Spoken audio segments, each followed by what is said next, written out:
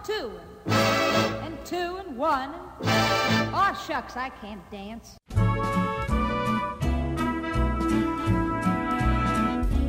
Hello and welcome to Stories from the Open Gov, a podcast dedicated to telling the stories about what open government and open data look like.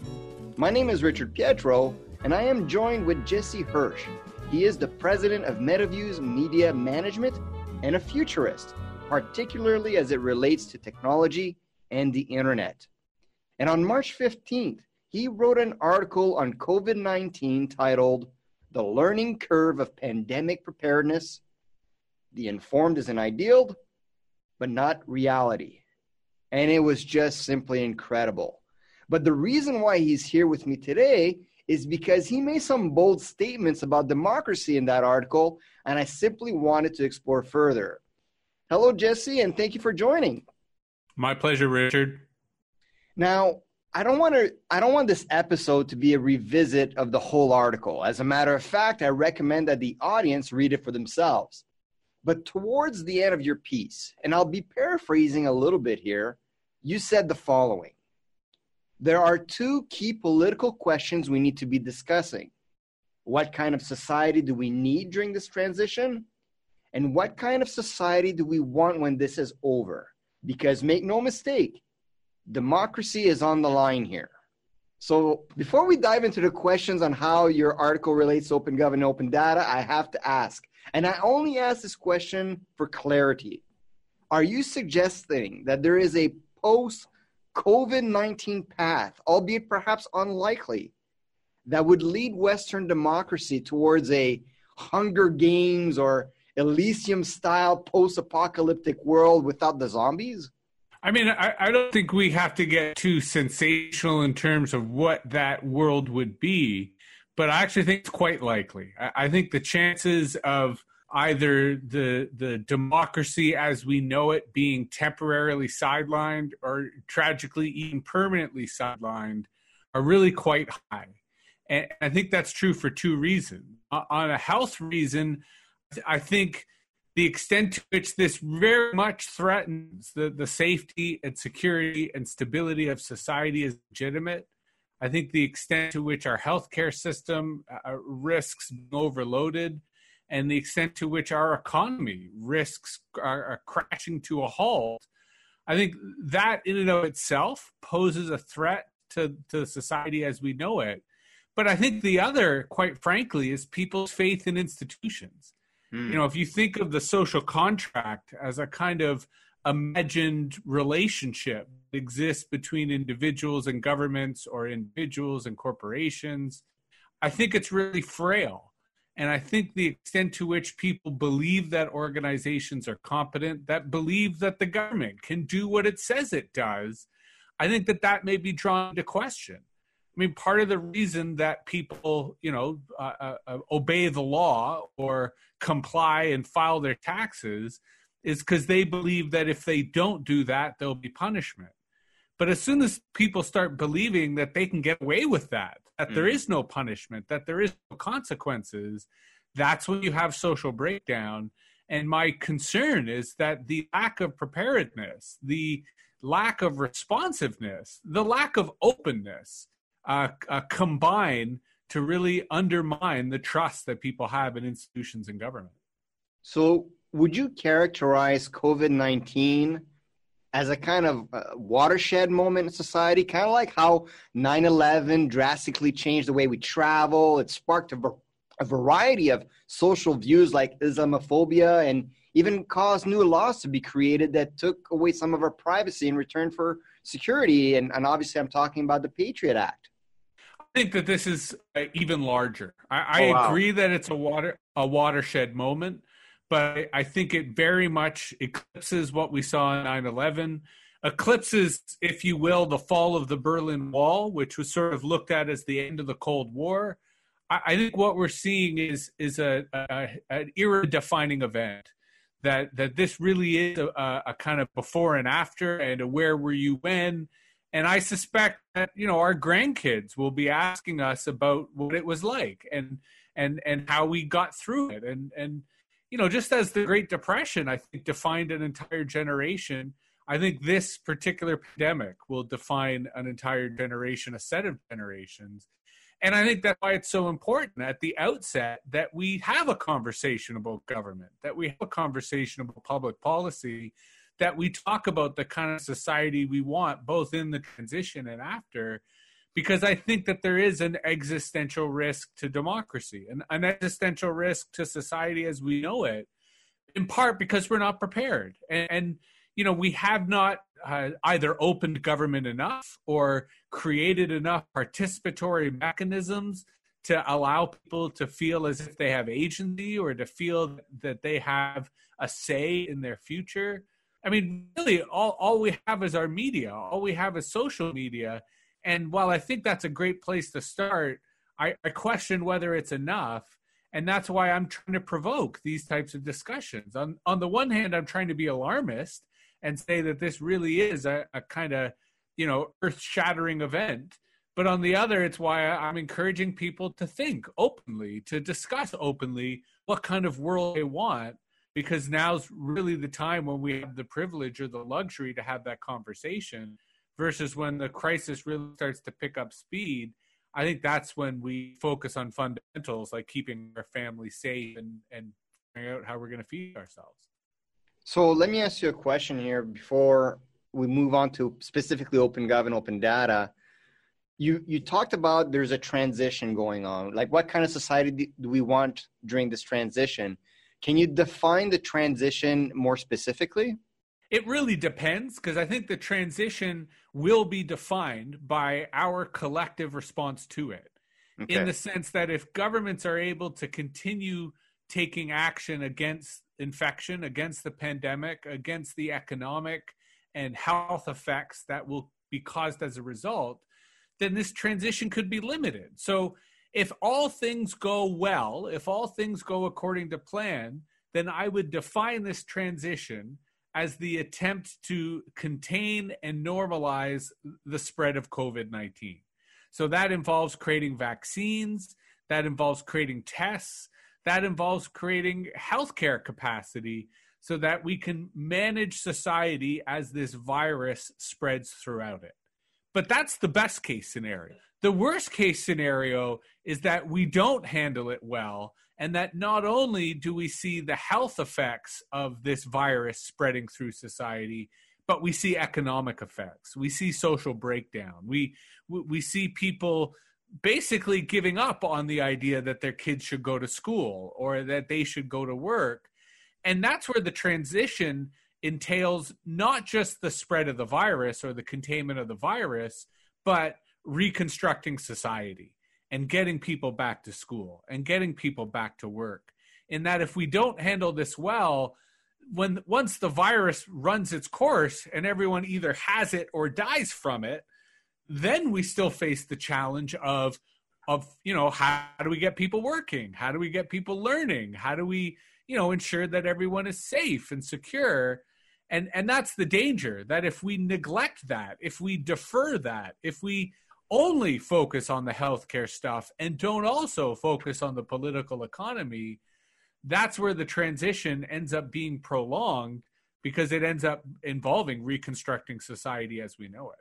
Well, speaking of reconstructing society, let's shift to sort of the post-COVID-19 world. And those listening to the audience are either members of the open government community and the open data community, or are curious about it. So my next question for you is, what can we do, those of us who cherish the values of collaboration, transparency, and accountability, that we have a much more compassionate post-COVID-19 world, something that is more on the track of the best case scenario? What can we do as a community to ensure that? I think in short, sell open government and sell democracy to the people. In that, for I think most of the history of the open government movement, it's been very much focused on government people, civil servants, government leaders, policy wonks, people who are already on the insiders group, people who are already aware of the importance of governance and the importance of transparency and the importance of democracy. And I think when times are stable, that's a reasonable strategy, that you focus on the experts, that you focus on the people on the inside. But now that we're in a crisis, I think the challenge for the open government community is to really get the public on side, is to think of open government as a virus and to infect as many people as possible with that virus, because this is when we really need to get people believing that not only do we live in a democracy, but they, as regular citizens, are entitled and empowered to demand the world, and in particular, demand the kind of government that they want. And, you know, that's historically rare. For the most part, might has been right, and people have not had a say on what kind of government or what kind of society rules them. But I think we're in a very pivotal moment in history where we need to remember that we're a democracy. We need to remember that government is better the more people who are participating, the more people who are involved. For me, the whole moral or the whole argument behind open government is the more open it is, the more efficient it will be. The more open it is, the more responsive it'll be. And the more open it is, the more legitimate it will be. And I think that these are important questions, because I do feel that people are going to question government. They're going to question society. They're going to question everything because they're going to be cooped up for so long. They got extra time on their hands. They might as well be questioning everything. And that's where I think we have an advantage. I think the people who believe in open government have a very infectious idea. And I think the more that we spread that idea, the more that we make that idea accessible, the more likely that we're going to get people believing that the only way to deal with distrust, the only way to deal with cynicism, the only way to deal with the dysfunction that's being created as a result of this pandemic is transparency, is cooperation, is, you know, instead of thinking that government is just run by professionals, to acknowledge that government benefits from citizen participation and citizen input, which is amateur input and which is amateur participation. And I think it's legitimate in the midst of a crisis to say all hands on deck, and many hands make for a lighter load. So let's find ways in which citizens can be involved in the development of government policy or the delivery of government services, so that open government can not only be a technological idea, but an idea born in a crisis that is the best response to that crisis. And I think that involves open government people really talking to their neighbors, talking to industry, talking to people outside of government to really ensure that this idea spreads far and wide. I couldn't agree with you more. I adopt to this sort of scarcity versus abundance theory of human behavior, and that in a world of scarcity, the most creative, the best potential out of humanity comes out. In a world of abundance is where we get a little lazy. And I think from a democratic perspective, Western society in general has sort of been, you know, on the lazy river. Just everything's okay. It's not broken. Don't fix it. But now that we have this presumptively scarcity or this democratic deficit, perhaps, people will be much more keen to listening to new ideas, because you've been in this space for a long time. I've been in the space for about 10 years. And while we've made some strides, I don't think it has moved as quickly as I thought many people thought it would move. But maybe they're more likely to listen now. To your point about if it isn't broke, don't fix it. For those of us on the inside, for open government people, I think we've believed that it's been broken for quite a long time. That the closed, secretive, coercive form of government is broken, that it doesn't work, that it's not efficient, and that there's a better way of doing things. I think now everyone's realizing that it's broken. Everyone's realizing that the old way of doing things, the old way of governing, does not adapt to the digital world, and it certainly does not adapt to a crisis. And I think that that's where we have an advantage now in being able to say, hey, we all see that it's broken. So now's the time to actually be serious about fixing it. And guess what? The open government people have been working on the fix for a long time. And it's transparency, participation, and collaboration. So to your point, I think that there has been a complacency that hopefully we can encourage people to rebound from, and recognize the opportunity, if not the urgency. Because The other reason that I framed that essay the way I did was to suggest that if we maintain our complacency, if we maintain our laziness, we're going to get authoritarianism. We're going to get chaos. We're going to get might is right. And that's not going to benefit anybody. So collectively, we need to step up and figure out what kind of society we want, because the consequence of doing nothing is to see society fall apart, is to see the social contract end, and that is not going to be pretty. So a moment ago, I asked you what the OpenGov and the Open Data community should be doing during this time. Now I want to go in the opposite direction. What is something that the OpenGov and the Open Data community should definitely not be doing? What should we avoid doing? What should we avoid saying, perhaps? Well, I think what we need to be careful of, especially in the context of open government, is increased unaccountable surveillance.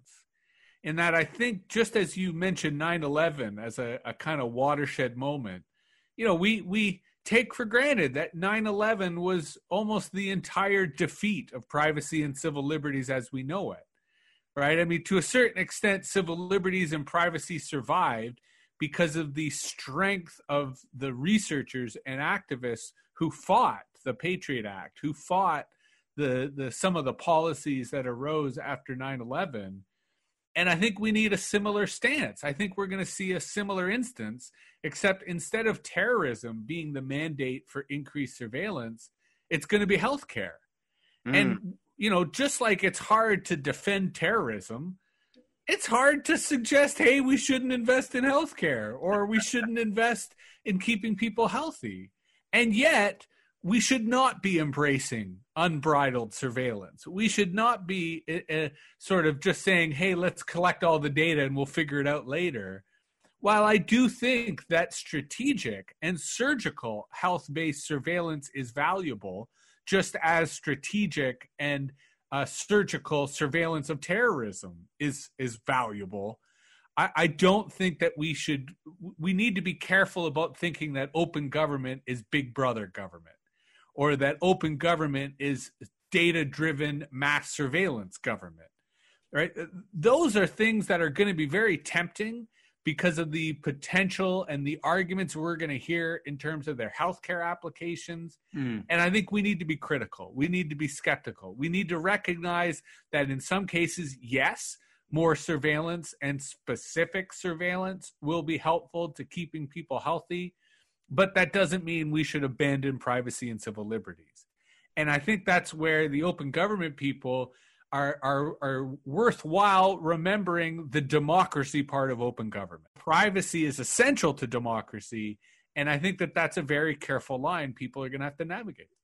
It's very interesting you bring that up, because I'm personally working on a series of video that deal with that in particular. Because as an open data advocate, people are often shocked that I refuse to have, for example, a Google Home or an Alexa in my home, and refuse to have a Fitbit or do the 23andMe to find out what my ancestry is, because I don't believe in giving my health data to a third party that has no regulations or even laws around how that data or that information should be kept. But there's a lot of people in the open government and the open data community that love the convenience, they love the novelty of giving up their health data to a third party for either the convenience or the information that it gives you. So I guess my question turns into, in terms of, we're already doing it. Do you think it's do you think we can bring back those people? I suppose is my question before we go over that precipice. I think that's a good question. I don't know. I mean, unfortunately, to your earlier point about laziness and complacency, it usually takes tragedy for those people to wake up, for those people to realize what's at stake. And I'm not sure we're going to see the problem with privacy. The problem with surveillance is the tragedy is usually delayed or deferred. It's not until years later that you really pay the price for, to your point about ancestry data or genetics data, that you get discriminated against because they've decided you're going to get cancer in your future, and therefore they're going to charge you a higher insurance premium. Those consequences don't happen until it's too late. But I think it's why I find that now's the time for open policy discussions. Now's the time for us to talk about worst case scenarios and talk about scenarios. I mean, that's part of why I enjoy being a futurist, because it gives me the liberty to imagine different kinds of futures and then get into what kinds of policies might enable or mitigate us seeing that kind of future. And I think that's where we should have these types of debates. I think that's where within open government circles, this would be a very potentially productive, if not relevant debate, but it's not easy. And I think that's where we have to remember that open government, the key part of that phrase is government. It doesn't mean open Richard. It doesn't mean open Jesse. It doesn't mean open citizen, right? Citizens still deserve privacy. Citizens still deserve to, be free from that type of state-based or market-based surveillance. And I think that's one of the dangers when we talk about open government, that we forget that it's the powers that be that should be open, and not necessarily the people who are subject to that power. We're the ones who deserve that right to privacy. And I think that's often forgotten when we rush and champion transparency, which I very much believe in. But I think individuals should have the power to determine when and where they share that data. And to your other point, it's why data protections are so important. And that's why I think public policy is important, because we will need health-based surveillance. We will need to collect all sorts of health information. So we're going to need stronger privacy laws. We're going to need stronger oversight. We're going to need stronger controls on the organizations, whether public or private, who employ that data. And that's more reason for open government. That's more reason for democracy. That's more reason for citizens having human rights. And I think that's why this is such a complicated discussion, but one that we ought to be having sooner rather than later. Earlier, you mentioned that you love being a futurist and you're very talented at it. And right now is the time that the community should really be discussing new policies, new regulations, maybe even laws that need to be introduced like this. We don't have that 5 years, 6 years down the road, say we made a mistake. We should not have allowed this. So are there any policies or regulations or laws or even tools? Maybe I can also see the open government and the open data community and the tech and the civic tech community starting to develop tools for this new reality. Are there any of those policies or tools that you think need to be created right now? Or maybe that you, in your research, you saw are being created right now? So there are a range of tools emerging, which are really quite inspiring and offer tremendous potential. But before I address that, let me begin by saying that I think, and I feel this has been true for a number of years, maybe most of my lifetime, but I think the most important policy in this context, the most important issue that I wish more people were talking about is electoral reform. Because I think electoral reform is the crux. It is the bottleneck, in that insofar as we elect idiots, then we're going to get bad government. And our current system elects idiots. It elects people who don't have the skills, who don't have the capacity, who don't have the courage to engage in the difficult policy conversations and the difficult government conversations that need to happen. So I think the biggest thing we could be talking about right now, to go back to, my hyperbole about a society in transition and what kind of society we want after, is how do we elect politicians? How do we decide who gets to decide? How do we govern ourselves literally? Because I feel that our current system, our first past the post system, is useless and broken and a big part of the problem. So I really feel that our first question is, how do we elect people or nominate people or come up with people who are legitimate and able to help us deal with this crisis in a democratic manner? And that's a whole other podcast. That's a whole other conversation. I just put that out front because I think that is the biggest issue. Go ahead. No, please. I keep interrupting you. Please continue. Well, it's a conversation. Conversations are about interruptions. Fair enough. But I will interject for a moment then, and I will challenge you a little bit on that premise. Please do. I do agree with you that electoral reform is definitely required. First past the post has run its course. But I'm a huge fan of George Carlin, huge fan of George Carlin. And you had mentioned that the system that we have right now elects idiots, or something along those lines that you mentioned a moment ago. George Carlin has this quote. I'm going to paraphrase it a little bit again here because I don't remember it verbatim. But I think it was in 1990 in one of his specials, he's like, people say politicians suck. But where do you think these politicians come from? They come from American schools, American businesses, American churches. It's us. We're the ones who are stupid. And we need to come up with a better system of governance more than I think that is just as an important of a question as it is how we elect those individuals, because research from Samara Canada has shown repeatedly that Parliament, the dynamics inside Parliament are very broken. I read a great book by Steve Paikin a number of years ago called The Dark Side of Politics, and it sort of shows the conniving behavior that even within their own parties takes place. So while I agree with you, electoral reform is definitely important, I don't think it will necessarily fix the problem. See, I also am instead of a Karl Marxist, a George Carlinist. And I love his skit about stuff and why do we need all this stuff? And, that certainly influences me greatly. But I disagree with the idea that society is stupid. I feel that rather than the best and brightest, we're getting the greediest, the pettiest, the most narcissistic as our politicians. And I know a lot of people personally in my life who would be fantastic politicians, who I would love to be in government.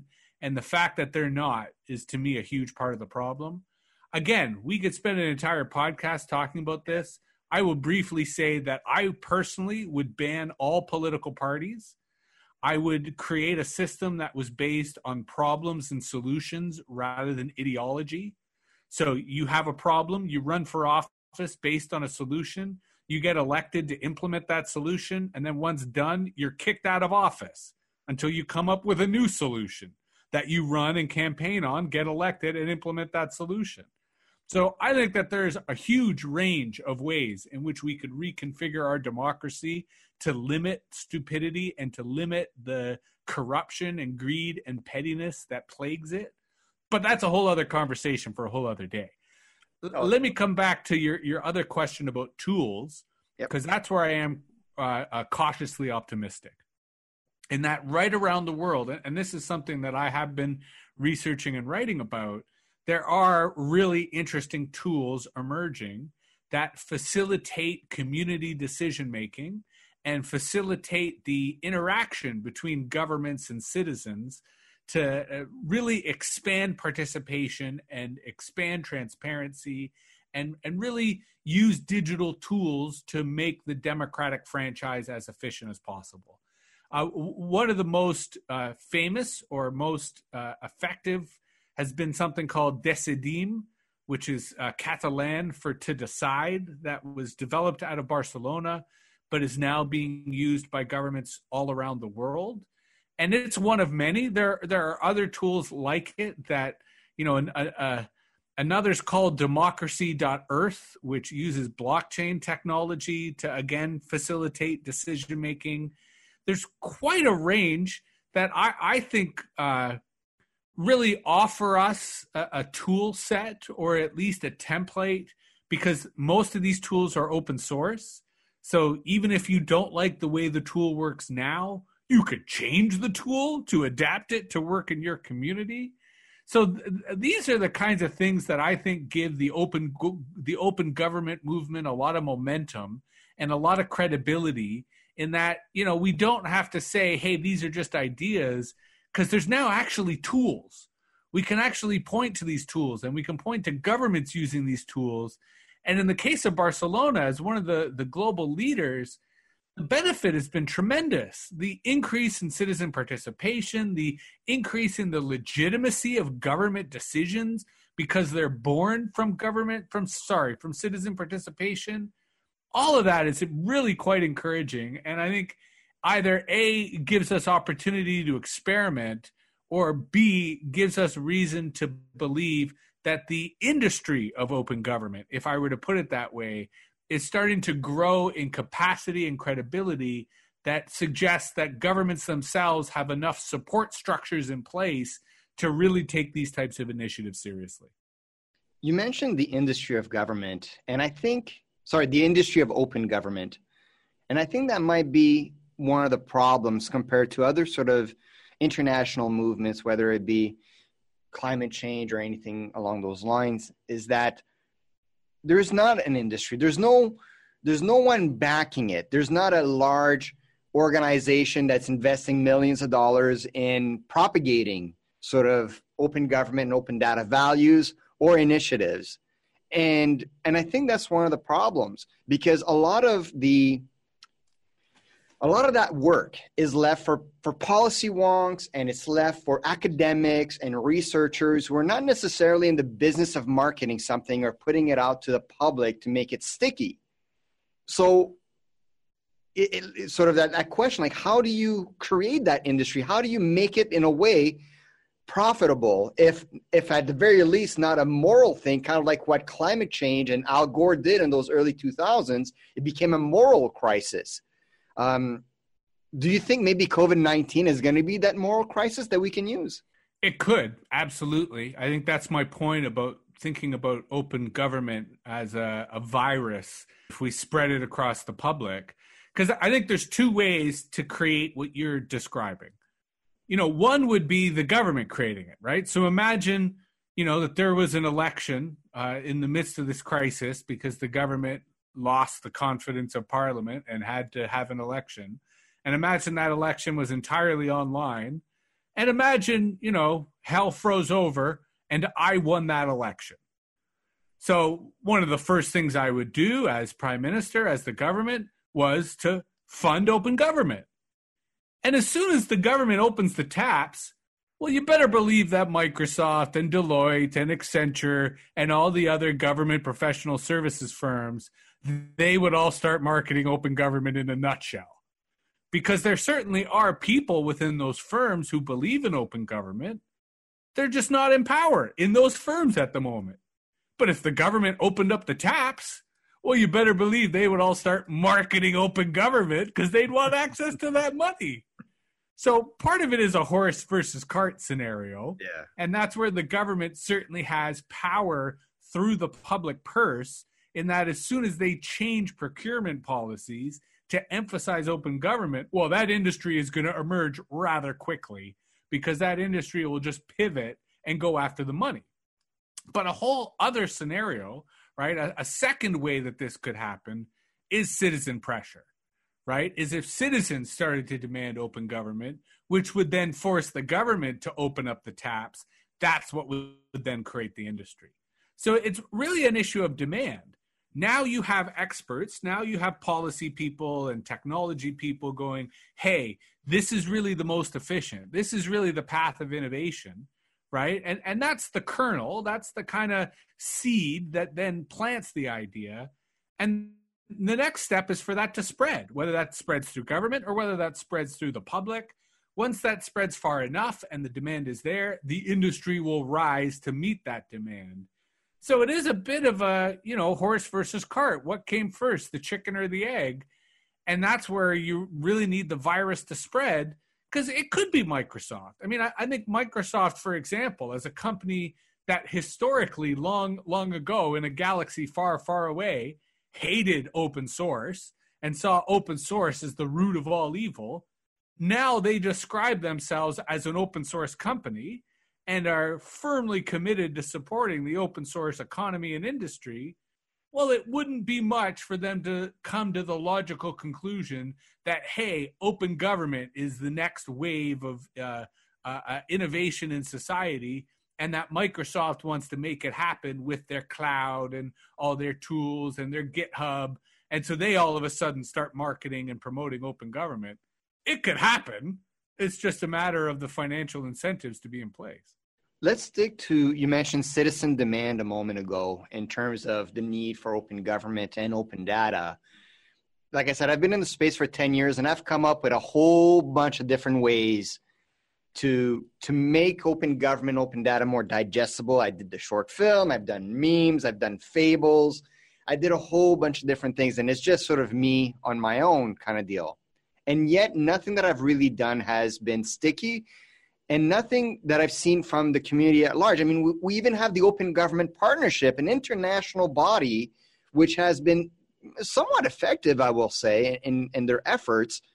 And yet the message is not landing for whatever X reason within the general public. And by not even the general public, I will say even public servants and politicians themselves. I don't know how many times I've had to sort of educate public servants and politicians on open gov and open data as recently as a few months ago. What do you think we're lacking in our sort of the selling of open gov and open data to make it viral? I think you're asking a billion-dollar question, and certainly anyone in any policy space hits up to this question where they believe that they have an answer, they believe that they have knowledge that's very valuable, and they just don't understand why nobody else sees that value, or they don't understand why people don't see it the way they do. So on a surface level, it's a translation question, that it just hasn't been translated sufficiently in a way that other people see that same value. And part of the problem here is, I would argue, the vast majority of the population is alienated from government. They have nothing to do with government. They don't understand government. Maybe they fear government, or they just ignore government.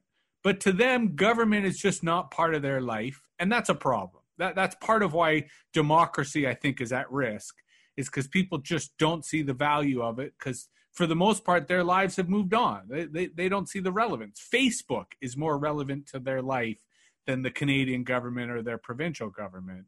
And that is, I think, a broad problem.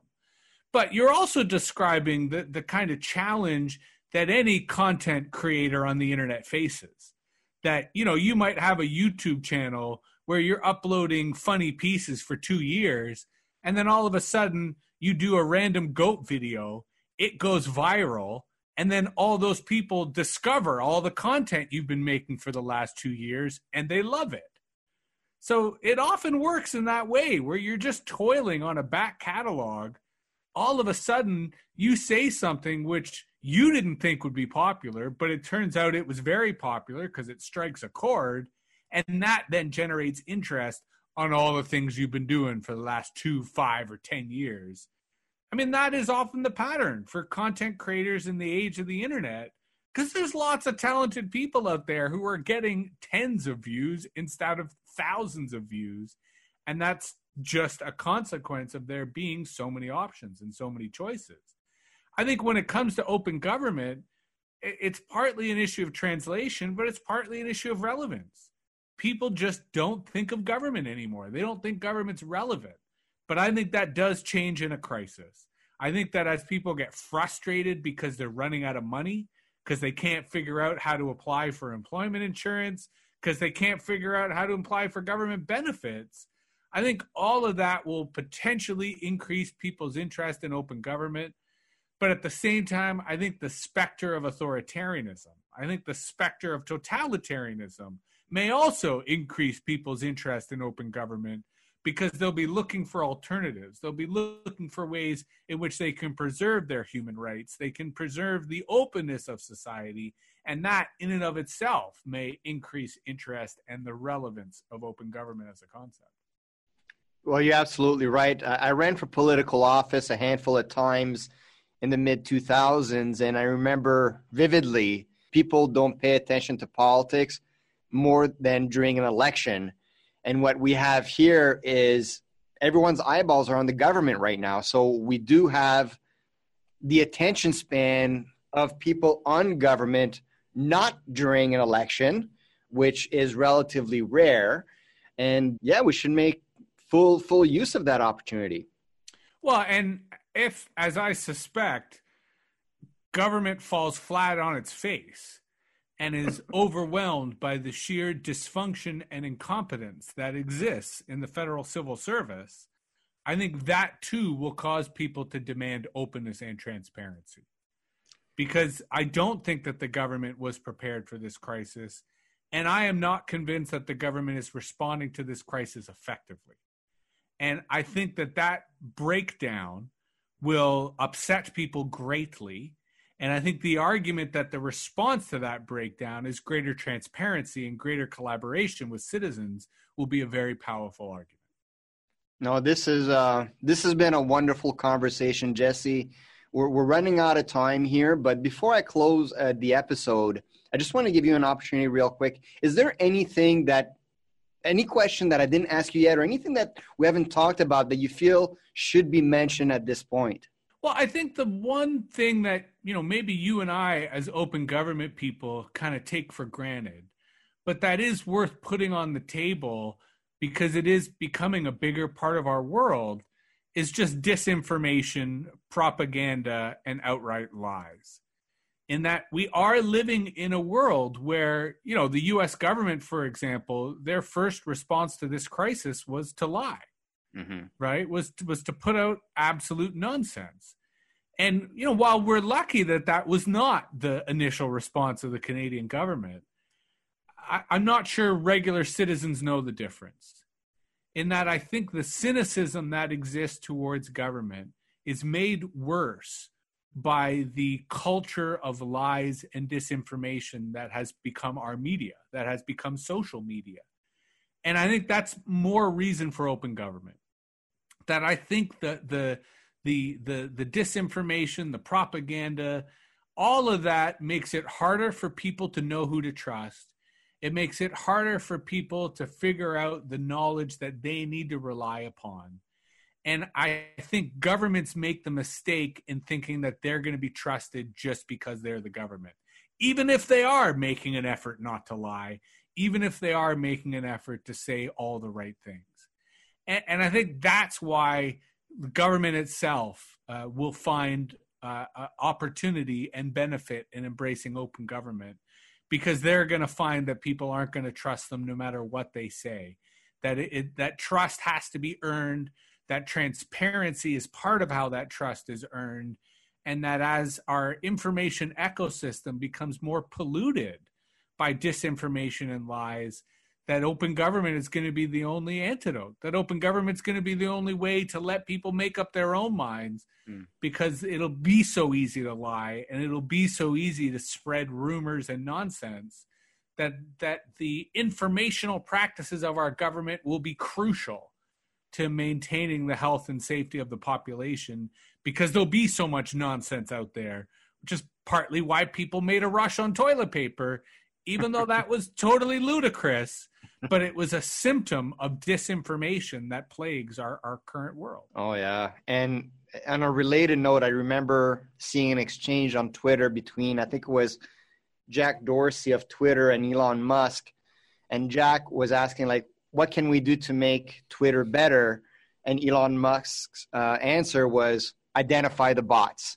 You may not want to necessarily delete the accounts or suspend the accounts, but at least when we look at an account, we should know whether or not we're speaking to an individual or to a bot, which I thought was a really sort of clever take. Except that you wouldn't be able to do it. Because what happens, right? Now, it all comes down to where are you going to tolerate errors? Would you rather that some bots not be identified, or would you rather that humans be identified as bots? Because either way has consequences. If you err on the side of letting some bots not be identified, then that can further erode people's trust, because they will make the false assumption that all bots are identified. So therefore, bots that aren't identified will be even more trustworthy, because the platform is drawing a line between what is a bot and what isn't a bot. Versus if you allow for humans to be identified as bots, which is going to happen no matter what, then you're literally dehumanizing those people. And you're silencing them, if not punishing them, if not exposing them to more punishment, because you're making the mistake of calling them a bot. Because I will tell you quite honestly, Richard, I struggle every day to determine whether a human is a human or a bot. And I mean at the grocery store, not on Twitter. right? Like, it is not easy to determine whether humans are automated or aren't. Here we are in the age of almost self-driving cars, and I'm already questioning what kind of idiot is in operation of that vehicle. And are they really thinking for themselves? So I hear where Elon Musk is coming from, but to defend Jack, I don't think it's possible. I don't think we can determine whether a human is a bot or a bot is a human. We need to be as transparent as possible so that people can choose for themselves. Like you were saying earlier, this type of conversation could stretch on for hours and hours. This is not the Joe Rogan Experience. It's not that kind of podcast. But maybe it should become one, but go ahead. But this is my point as to why I think people should be having these conversations at their dinner table, you know, in their living rooms, in their virtual workplace. Because I think you and I quite enjoyed having this chat. And I think that these types of conversations can and should be enjoyable. And I think we need 1 million of these conversations to bloom right across the country. I think we need people to be asking themselves, you know, what kind of world do we want to live in right now? What kind of welfare do we need? What kind of government support do we need? And what kind of world do we want to come out of? What kind of health policies do we have after this? What kind of work policies do we have after this? And I think if everyone takes the time to have these conversations in their households, in their communities, in their virtual workplaces, that's how we'll get an informed citizenry. That's how we'll get a better democracy. And I think what you and I have just demonstrated is that it can be really quite a bit of fun and really quite entertaining to entertain all of these big ideas. I couldn't agree with you more. And how do you eat an elephant? One bite at a time, and we'll just sort of keep eating that elephant as hopefully others will join us. But we're wrapping things up here. I do want to mention that you have a brand new newsletter. You have MetaViews. You have something called the Academy of the Impossible. You're also a public speaker. There's a lot going on in your life. Do you mind telling us a little bit? Do you mind telling us a little bit about those? Sure. Although I'll start by saying I guess I'm now an ex-public speaker. There won't be any public speaking happening for the foreseeable future. So, you know, I can no longer claim to be that kind of professional, unfortunately. But maybe the opportunity will emerge for that career to return. I do write a newsletter called MetaViews, which very much covers the subjects that we just discussed today. It's a paid newsletter because especially now, one needs to be able to eat. But it very much gets into these types of subjects and is meant for my own community to really be a place where we can get into smart subjects in a very deep but also accessible way. And I really think of my newsletter not as a product, but as a service. It's kind of like an intellectual club, an intellectual intelligence network, so that all the people who are part of my intelligence network get to learn from all the other people who are part of the network and help each other sort of be smart. And then the other thing that I've been running for the last few years is something called Academy of the Impossible, which I think you first encountered in version 1, which was a storefront in Toronto where we did classes and events. And then we iterated into version 2 where it kind of went underground, and we partnered with an underground restaurant to hold secret events and salons and sort of where version 1 was public events, version 2 was private events, because I was really concerned about the signal to noise ratio. And now version 3 of the Academy of the Impossible is a rural location, which due to our current pandemic may not be immediately accessible to most people. So it'll probably end up being a lot of YouTube content where it's really about teaching people about food sustainability and permaculture and, you know, what it means in the era of the internet to be living on the land, in that I now live on 25 acres in Lanark County. I've got chickens, I've got goats, got a horse, maybe another horse on its way, probably get some rabbits. You know, it's sort of, I sort of came to the idea that the future is rural before this pandemic happened, although this pandemic is very much reinforcing my belief that the future is rural.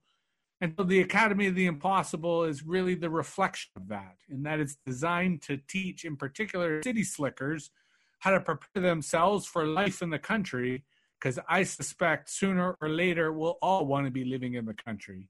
But, pandemics aside, it really meant to fuel my own passion for learning.